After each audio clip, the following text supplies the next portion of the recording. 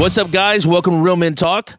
Today, we're going to be talking with special guest Kyler Sal, who's no stranger to Real Men Talk, and Principal Brooks Duncan.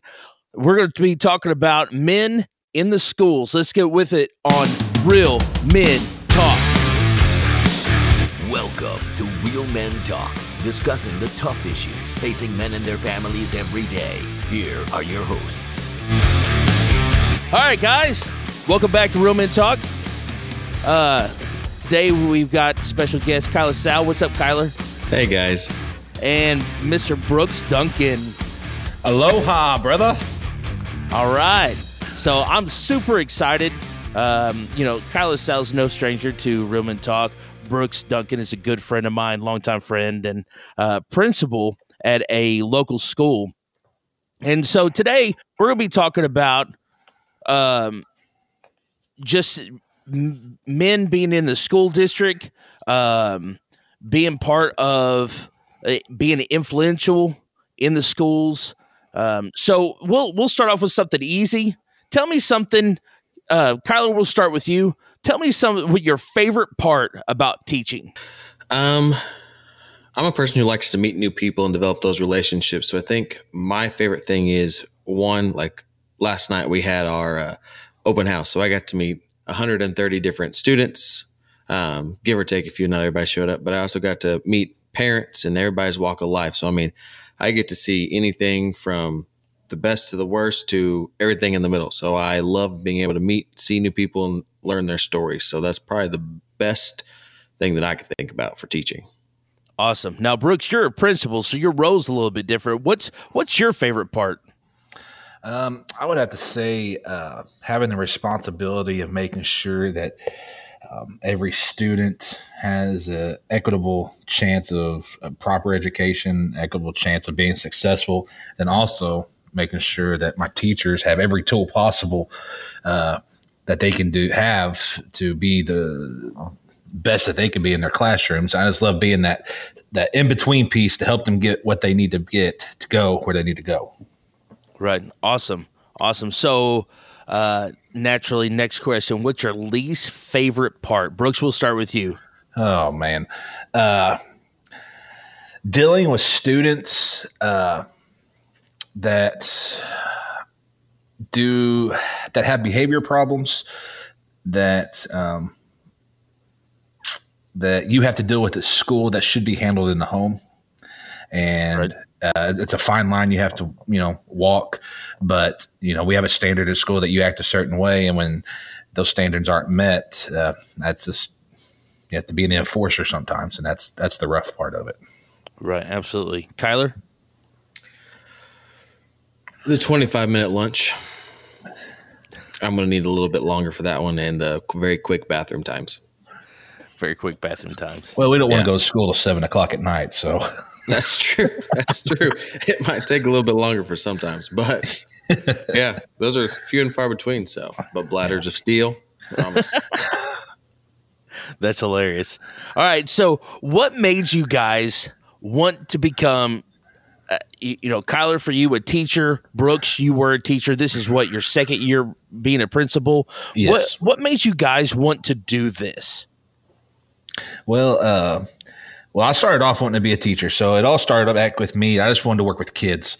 And honestly, I took the route of being a children's pastor for a long time and was trying, maybe move into a youth pastor role. And it just wasn't that avenue working with children. I mean, this wasn't what I felt like my niche was. So I felt like I need to go back to school and get in the education system, which is crazy because in all reality, I am the total opposite of what a model student should have been in school. And here I am leading a school. So it's just crazy that I'm at this point in my life where, I'm actually a principal now. So. Right. And killing it from what I understand. Well, everyone has different perspective, but I try to do my best for sure. Absolutely. Kyler, you? Mine's a little bit longer of a story. I told everybody from day one that I was never going to be a teacher. that they don't make enough money, that they are broke. Every teacher said that this is not the career for them. So my undergraduate degree is actually in pre-med with minors in biopsychology and chemistry. So I was headed to be a doctor. I was not headed to be anything along the teacher lines because they were broke, and I was bound and determined not to be broke. You took a wrong exit, brother. I did. Wrong turn in Albuquerque. Yes. It's kind of like Atlanta. I was trying to figure out which lane to get in. I had no idea which way to go. So I graduated with pre-med, ready to go, ready to do everything. Took the MCAT, got the MCAT score, paid $1,000. Just to let y'all know that's not cheap. Oh my goodness. To do all that schooling and stuff. And I got denied by every single application, no interviews, no nothing. And I said, okay, well, you know what? There's still hope. I'll wait a year. So I took a year off, came back home, and I was like, you know what? Maybe a doctor's not right. Maybe I'll just be a PA, a physician's assistant. It's like a doctor, but I don't have to do all the paperwork. And I was like, really? That's probably the best route. So came home, started coaching cross country, got suckered into that, ended up loving it, suckered into that. And they're like, hey, well, while you're here, why don't you start subbing? I was like, okay, cool. I'll start subbing. So applied to PA school, got rejected by every single PA school that there was. That was another like $800 because it's $200 to send it to every school you send it to. Oh so by now, not only am I rejected, but I'm broke even more, you know. So you're broke before you become a teacher. Yes, I was broke before I was broke. Oh, man. So then I started teaching, and the Lord's like, you just wait. You just wait. So I started subbing more, and I was like, I love this. I love everything about this. I love like creating the lesson plans. I like the creativity of all the kids. I loved it. And the Lord was like, yeah, buddy, you do love it. And this is why you're here. So I quickly changed. I mean, I already had my bachelor's and everything. So I did a quick alternative certification route. Long story short, became a teacher. And now here I am. So, wow. Yeah. The Lord knows what's good for you. That's all I know. You know, and which I sub a little bit, you know, here and there and stuff. And I've been in the school. I've seen you in action, Kyler, and the kids love you. Like, listen, if it doesn't come across to them, I do love them. Sometimes that gets misinterpreted. That's hilarious. That's hilarious. Love and correction go hand in hand. Yeah, they do. That's truth. That's truth. That's biblical right there. Yep. And so on that topic, you know, with the correction and different things like that, obviously that would be, you know, Brooks, like you said, some of the most difficult part. Some of the challenges that you guys see inside the school district. What are some of those?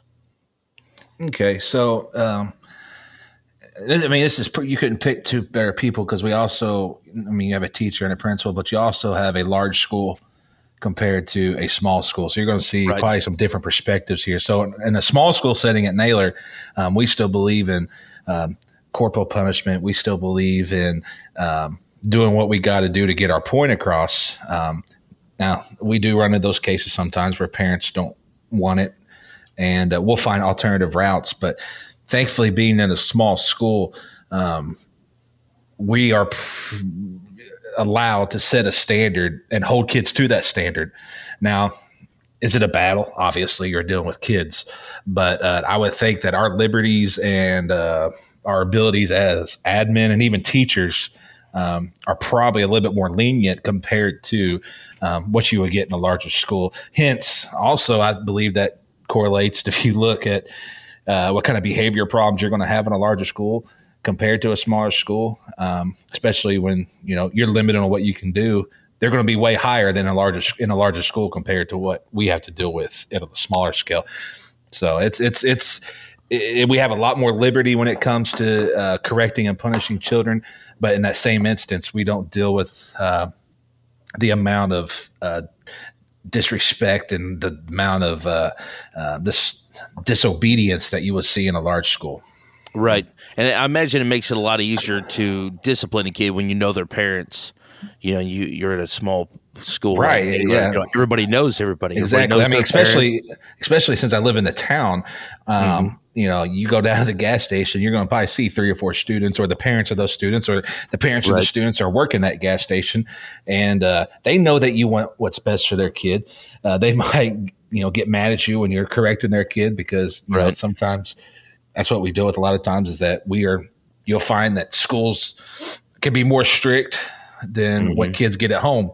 Right. And that's another battle we have to face. So yeah, being in a small town and everybody knowing everybody kind of helps keep people in check too. It's awesome. Yeah.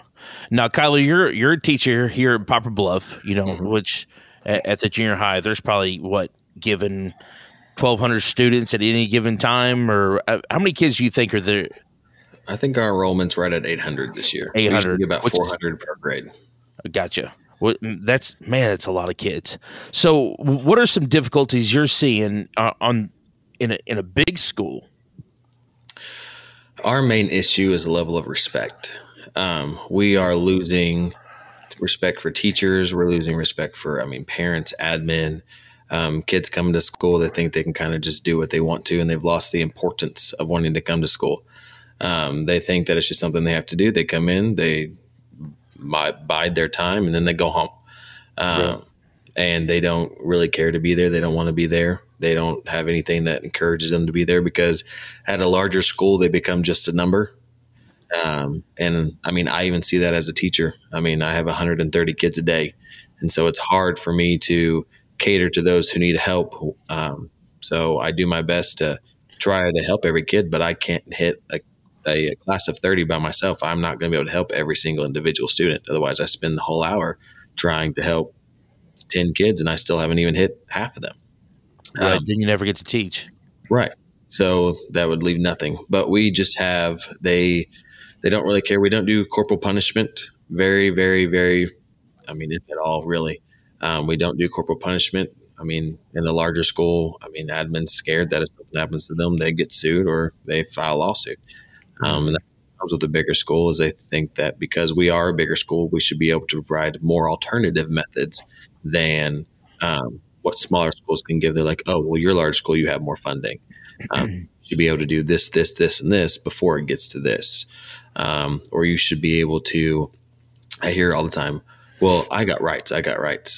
Well, let's get to 18 before you pay those bills, and then we'll talk about your rights.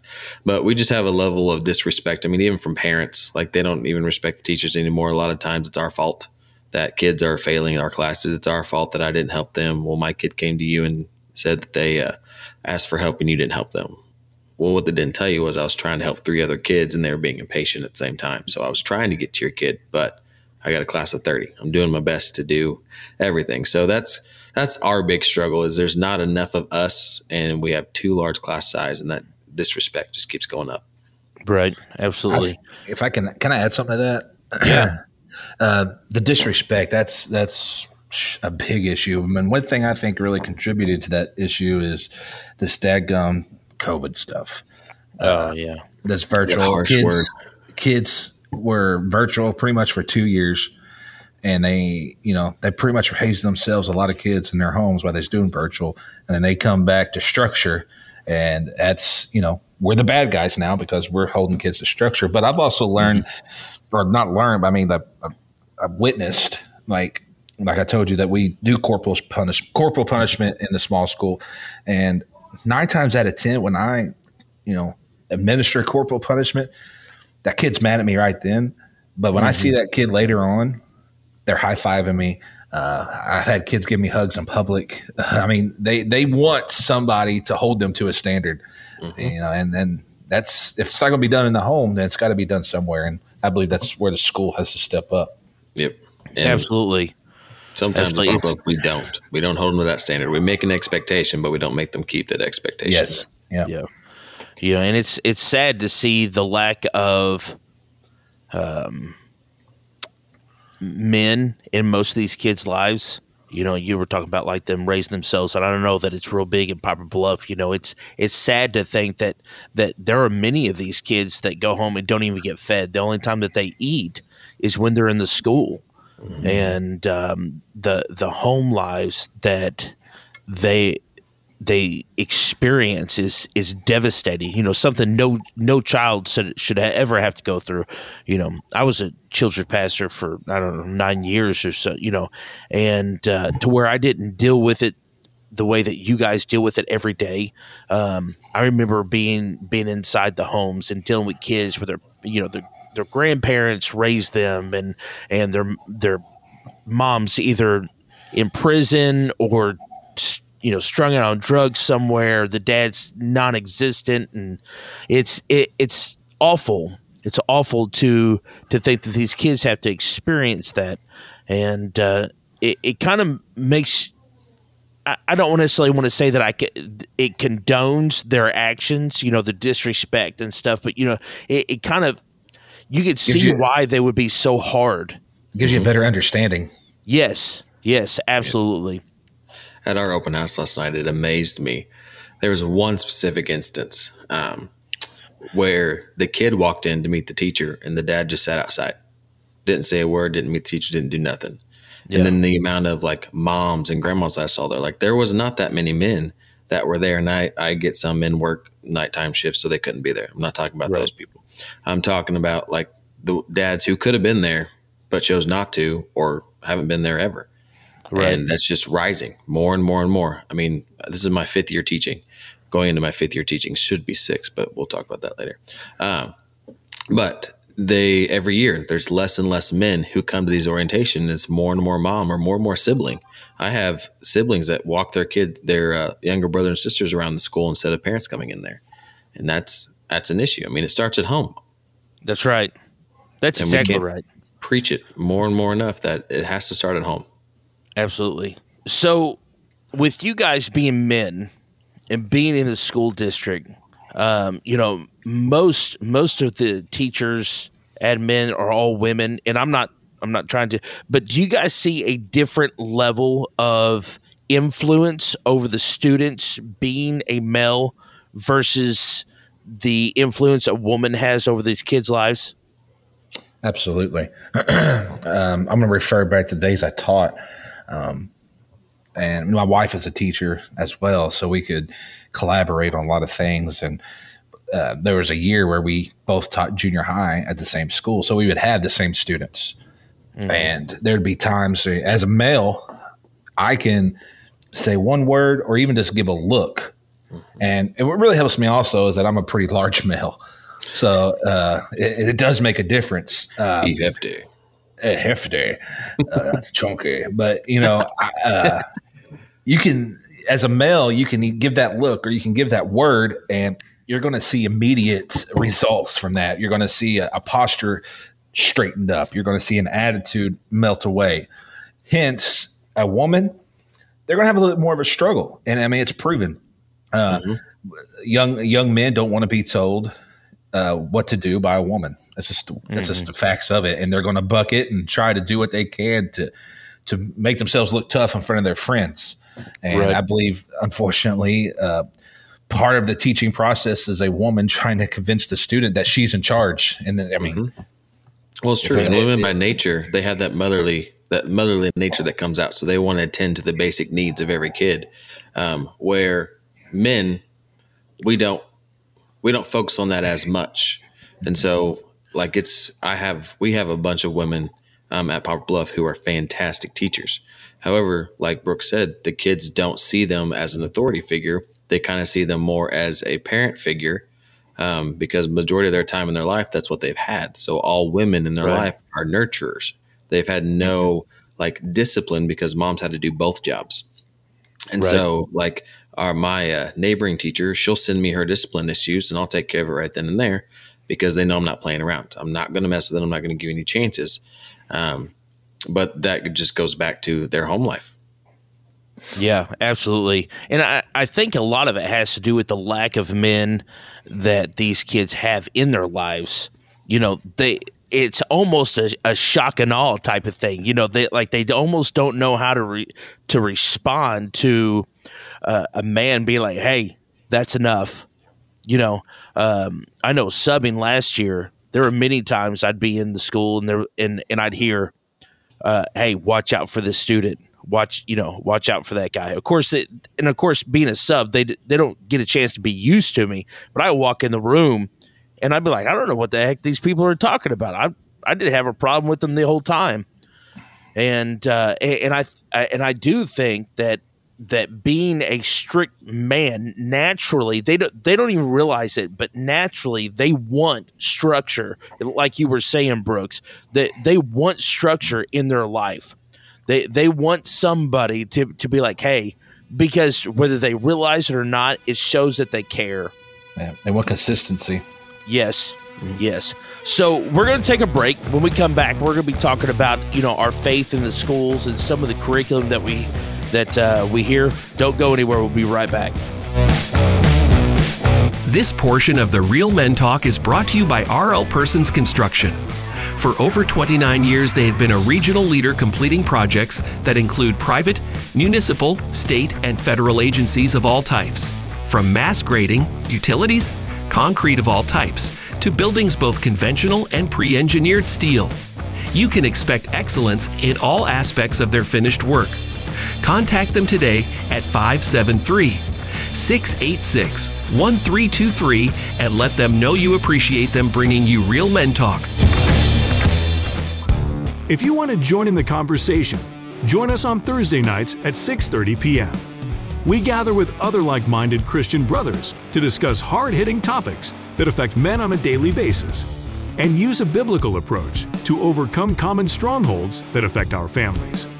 We show men the importance of being the spiritual leader of their home and what it means to be a real man in the eyes of Christ. Join us at the Palace of Praise, located at 1400 Herschel Best Boulevard in Poplar Bluff, Missouri. We meet in room 400 every Thursday. Come be a part of the discussion.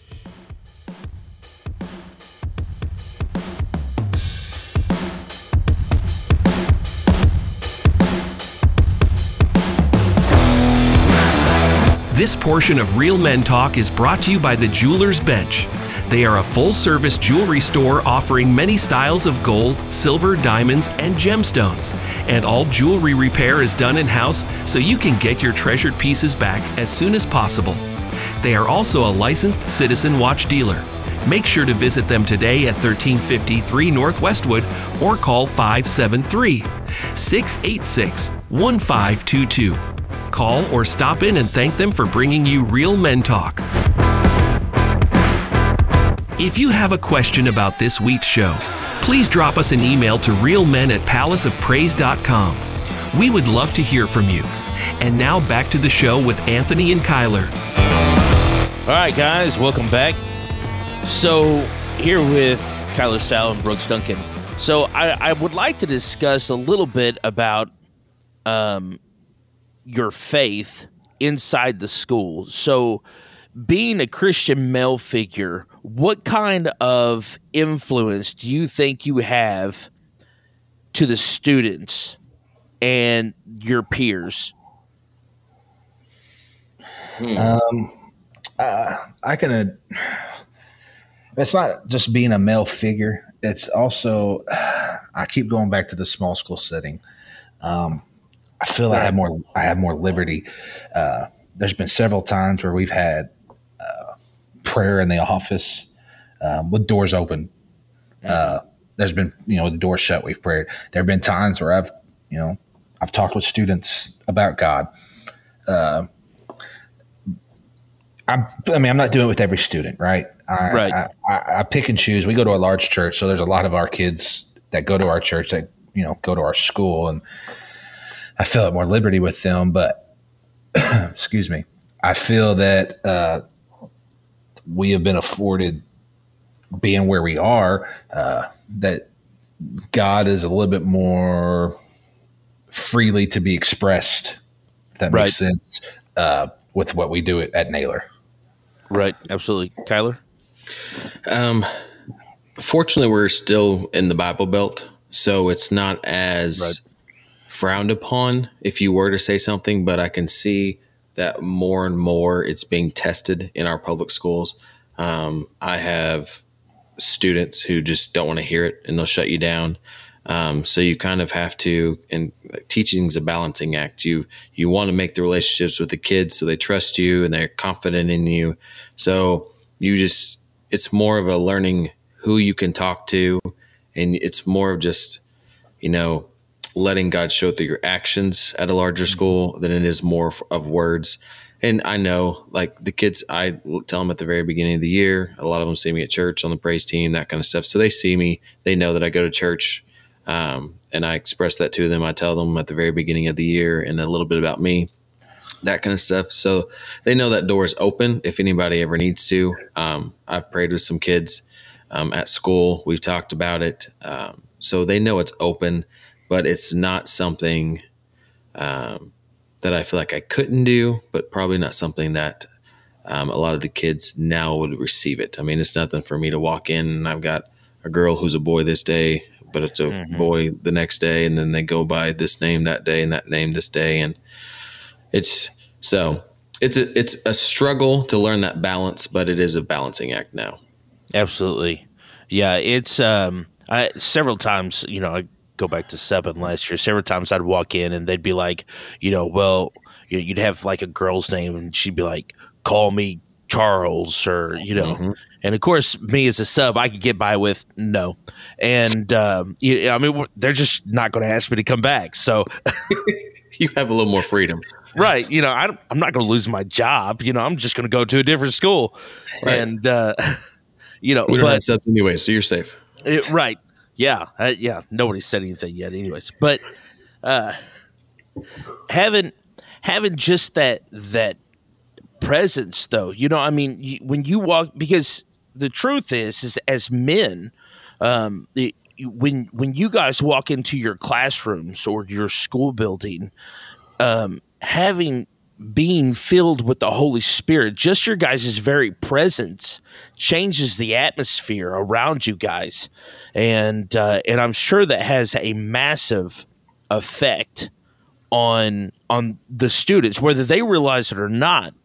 God is working through you guys, just Kyler, kind of like you said, just through your actions, just being keeping a standard to yourself and around them. So, and they know. So in my classroom, there's always it's instrumental worship music. It's always playing because I know that there are demons ready to attack them. I know that there are things that they're struggling with, but I don't want that to enter my classroom. I don't want it there. Right. So it's nothing for me to pray over my rosters, pray over my room. But that music is playing all the time. Sometimes it's louder if we're doing work. Majority of the time it's just down low in the background music. But I actually had a friend who taught me that in college. We'd go to his house and his mom had worship music playing the whole time. She goes, I don't care. I want these spirits and demonic spirits to know that they are not welcome here. And I was like, okay, touche. That's easy. So I set that atmosphere for them. That way they have that freedom. Right. That's amazing. That's awesome. So let's kind of dig into some of the curriculum that you guys have seen. So last year I was subbing, and I can't remember what class it was, but I was watching these kids take this IXL on this tablet, on their Chromebooks or whatever, and it began to talk about woke sports. Okay, so this is what it was.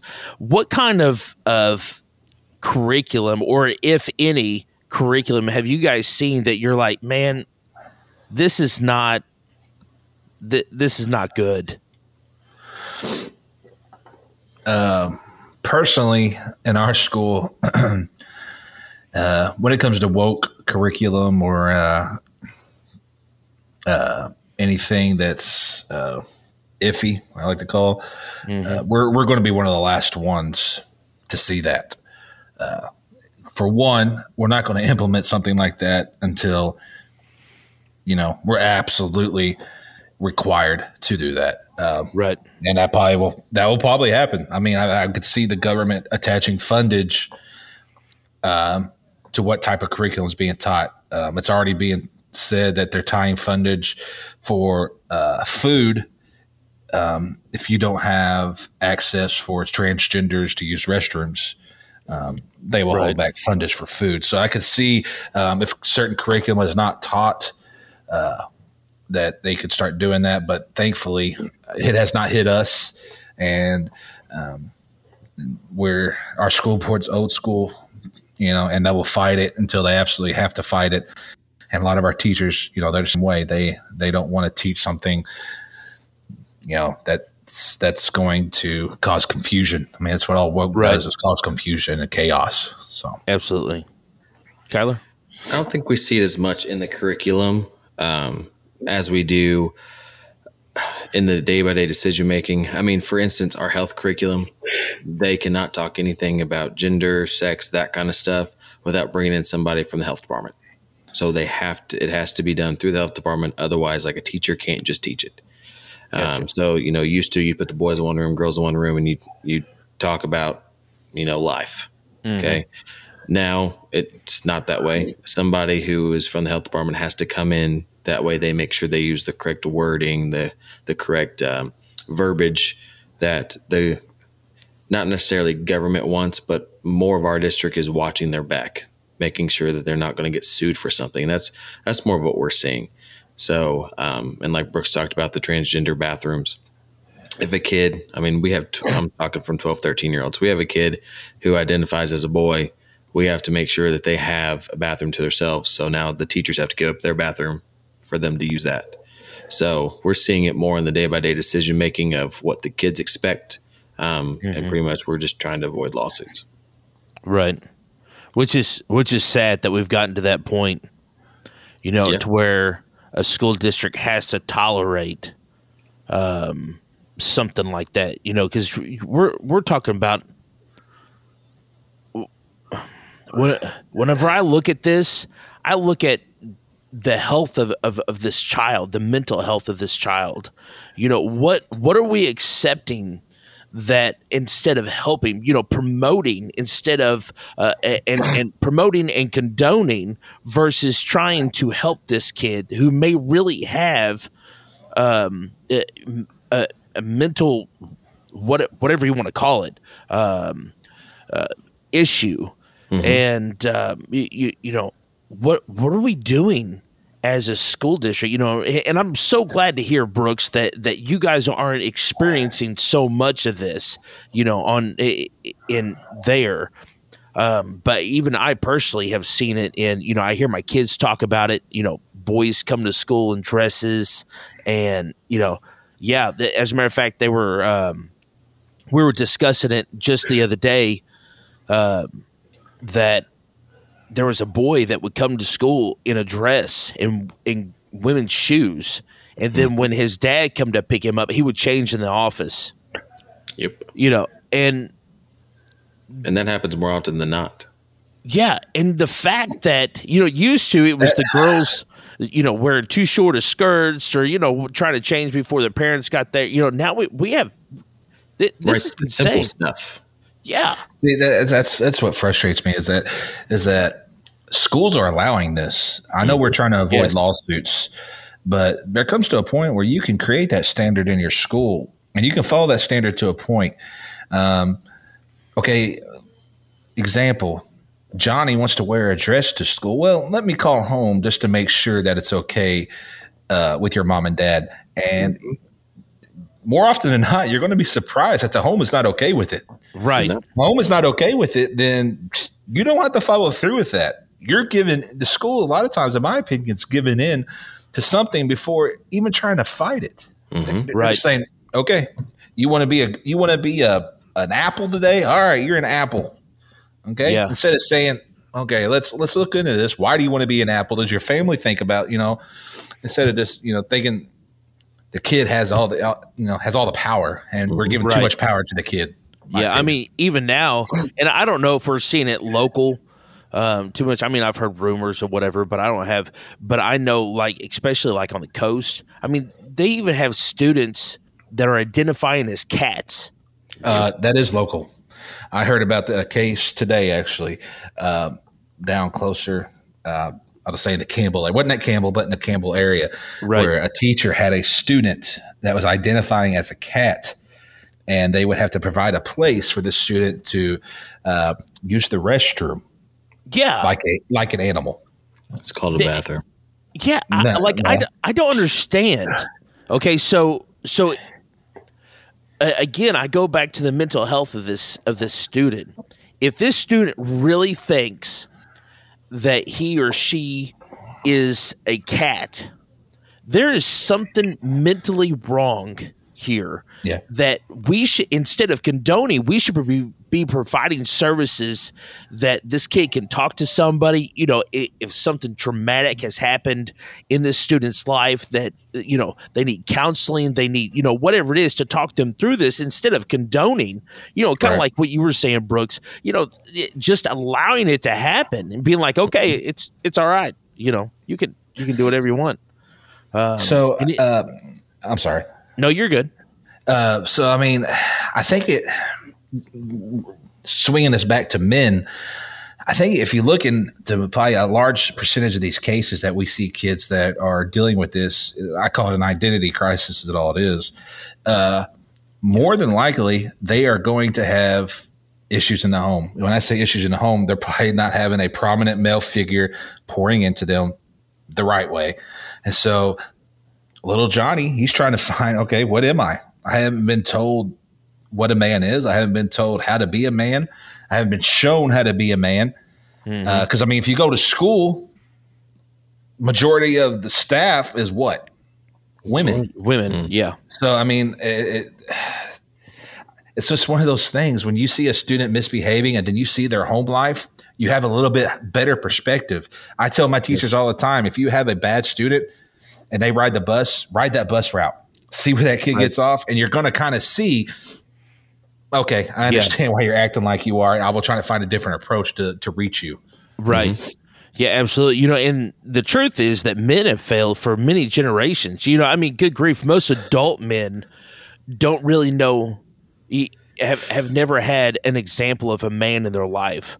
You know, this is not a present generation issue. This is a ongoing issue that has been escalating for decades. And we are seeing the results of the lack of men in our children's lives from each generation. Right. You know? And I think each generation just portrays it differently. I mean, if you look 20, 30 years ago, if a man was out in the home, a lot of kids turned to drugs. Right. If you look, 10, 15 years ago, you're seeing a lot of kids, diving into the online world, whatnot. Right. And now you have, identity crisis. It's always something that's going to replace that male figure if the male figure don't step up. Yeah, absolutely. And a lot of it, I feel, is men are just getting more and more lazy.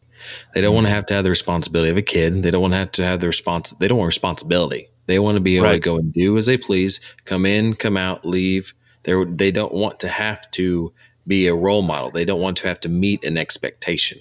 Right. And the fact of the matter is, you reproduce, you have an expectation to uphold. And you have to be there as a father. You have to teach them what it is to be a father. And that starts with you at home. And if you choose not to do that, then you need to not have kids. That way, if you can reproduce, you need to produce what that child needs. Exactly. Absolutely. You have to meet I call it needs first. I call it extended adolescence. These men, they want to be kids all their lives. You know what I mean?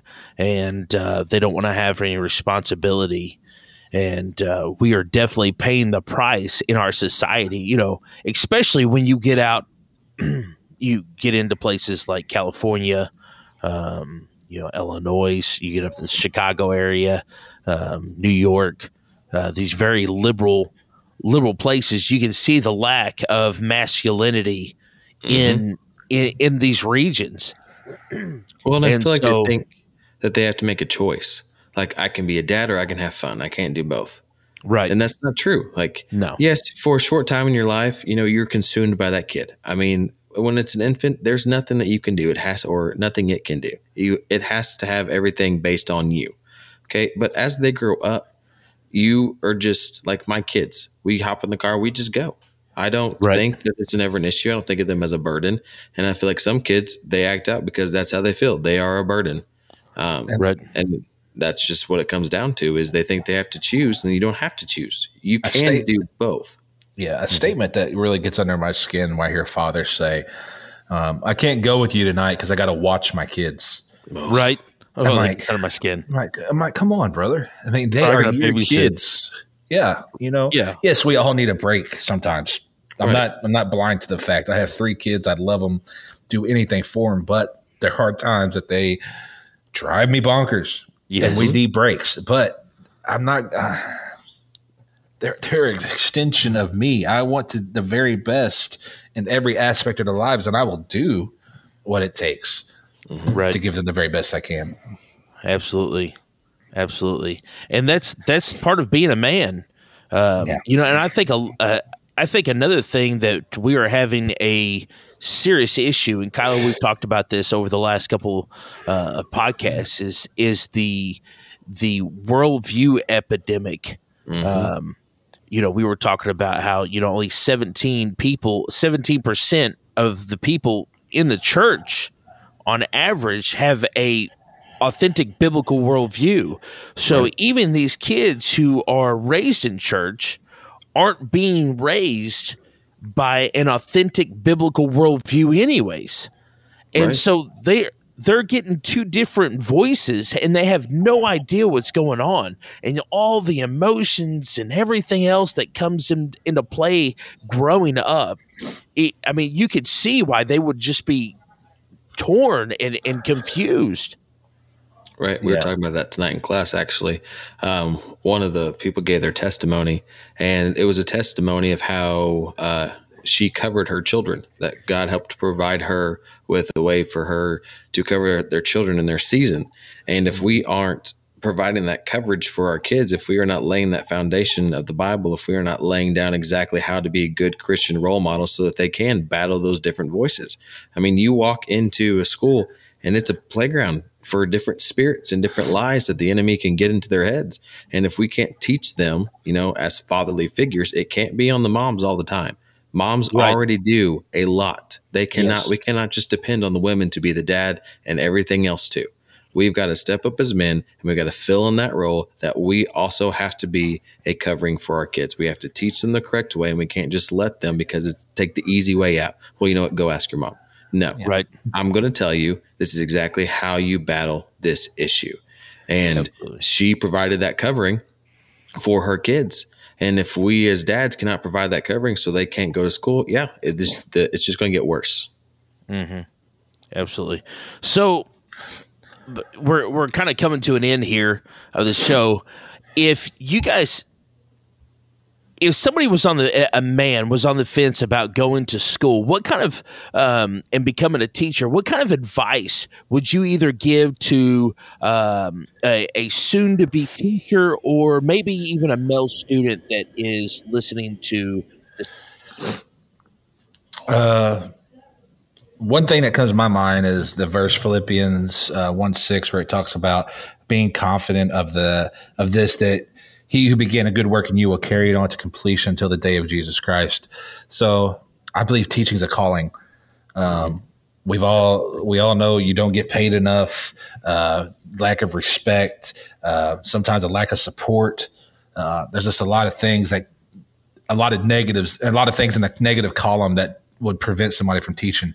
But if it's a calling and you feel that God's called you to pour into children's lives, then know that when times get tough, when times, cause it's not going to be peachy all the time. When times get tough and things come against you, parents come against you, students disrespect you, administration feels like they're breathing down your neck, that God has called you to that. And that what he has started, he's not going to do in vain. He's got a purpose for you in that situation. So that purpose, you may not see that purpose. You may think, why am I here? But know that God is here. God has put you there, and that God is going to use you to minister to students. It may not be directly through a Bible. This is what I preached on, to a Wednesday a week ago, is that we are limited as adults in this school. We can express God through our behavior and our actions and our reactions. So the way you act and the way you carry yourself is a big part. And a big part of that is knowing that God has called you to do what you're doing. Amen. Kyler? I mean, I'm glad Brooks went first because I could say ditto. That'd be awesome. But really, I mean, it's a calling that you are called to do. You are called for a service to the Lord, and you are there to express your calling. But they can even look, and if they feel like they're not needed, there are women teachers, there's plenty of teachers. Yes, there's people there. But like this group, I was going to talk about it. It's called Dads on Duty. Their presence in the school. So it was September 16th. It's a Louisiana high school, Southwood High School in Shreveport. They had a fight on September 16th where a lot of the kids were taken out in handcuffs. So a group of 40 dads, 40 years of age and older, got together and they got with the school and they got it approved, and they just sit in the hallways. And they are figures that just line the hallways. They tell kids to get to class. They help monitor fights. They stop fights. They sit and they have a lunch buddy program. So they meet with some of the kids, but their presence as dads and as role models are there. They are there to talk with kids. They are there to be the firm foundation. They're there to be the authority figure, but they're also there to help the kids, go through life. One of the quotes they said was, "We're dads. We decided to be the best people who can take care of our kids or us." And Absolutely. It's true. So, I mean, as any male looking to go into the profession, just look to them, look to social media. Anybody who's starting trends, social media, or what kids are looking up to are male role models, because that's what's needed. Right. So with that being said, even if you're not looking to be a teacher, if you're not looking to become a principal, something like that, if you are a man, it would be good to try to get involved in the schools any way possible. I know that when it was, I guess it was Wednesday a week ago, Brittany Miller was talking about this lunch thing that they're doing. The lunch buddy program. Yeah, lunch buddy program, and how desperately they were needing men for these young boys to step in. So as we're coming to a close, if you're listening, and you want to know how to get involved in your school, many schools have got programs, like Poplar Bluff has got this lunch buddy program. I don't know if Naylor's got something like that. Someone's got Boys and Girls Club. Someone's got Big Brother, Big Sister type thing. But I want to encourage you men to get along, to get into the schools, get involved, substitute teach. It's easy to get into now, and figure out what your kids, as a father, figure out what your kids are learning, figure out what they're experiencing in the schools, the best that you can. Something that I've had to do, is when my kids come home, and don't take any offense to this, but I almost feel like I have to re-educate some of the things that they come in contact with because of some of the curriculum. Maybe it's history, maybe it's stuff like that. More so history than anything else. Psychology. Tony experienced, my oldest, in college class, where they were talking about gender and how a gender is not necessarily assigned at birth, and we had to have a discussion. Hey, this is why this is wrong. This is why no matter what your book says, this is why this is wrong. This is what the Bible says about the situation. And I want to encourage you men who are listening to do that, to take notice into what your children are learning, to what they're hearing, to what they're seeing. I know that if we raise our kids right, it makes the teachers and the principals' jobs easier. Right. And we want to do that. And if you've got any questions as a listener, if you've got any questions about what, maybe you want to get involved in the school, you don't know how, or maybe you want, maybe you've got questions about curriculum or what you should be saying to your kids, the conversations you should be having with your kids, you can always contact us, realmen@palaceofpraise.com. You can find us on Twitter, Instagram, Facebook. If you've liked what you heard today, follow, share with your friends. And as always, I want to end in a prayer. Holy Spirit, teach us to be godly, courageous men, and teach us to be leaders of our homes, of our communities, and of our churches. In Jesus' name, amen. You've been listening to Real Men Talk, brought to you by Palace of Praise Church in Poplar Bluff, Missouri. If you would like to get in touch with us, shoot us an email, realmen@palaceofpraise.com, or visit our website at palaceofpraise.com. If you're a man age 16 and up and would like to be a part of the conversation, join us at the Palace of Praise every Thursday night at 6:30 p.m. If you don't have a home church, consider joining us for worship on Sundays at 10:30 a.m. and 6 p.m. Palace of Praise is located at 1400 Herschel Best Boulevard in Poplar Bluff, Missouri. New episodes of Real Men Talk drop every Thursday at 5 p.m. You can find us at iTunes, Google Play, Spotify, Anchor.fm, Amazon, and more. Real Men Talk is a production of Palace Media Service. Real Men Talk has been brought to you this week by RLP Construction in Poplar Bluff, Missouri. For commercial contracting of all types, see RLP Construction today. And by the Jeweler's Bench in Poplar Bluff. They are your one-stop shop for all your fine jewelry needs. They also do in-house repair and are your Citizen Watch dealer. Make sure to thank our sponsors for bringing you Real Men Talk.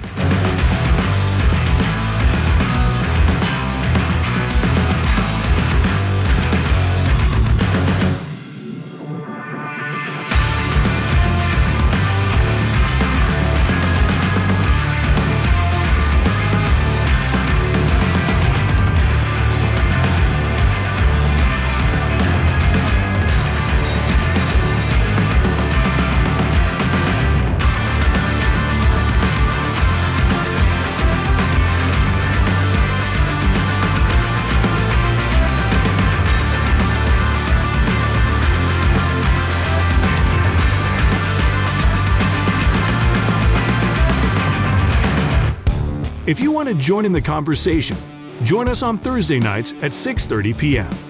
We gather with other like-minded Christian brothers to discuss hard-hitting topics that affect men on a daily basis and use a biblical approach to overcome common strongholds that affect our families. We show men the importance of being the spiritual leader of their home and what it means to be a real man in the eyes of Christ. Join us at the Palace of Praise, located at 1400 Herschel Best Boulevard in Poplar Bluff, Missouri. We meet in room 400 every Thursday. Come be a part of the discussion.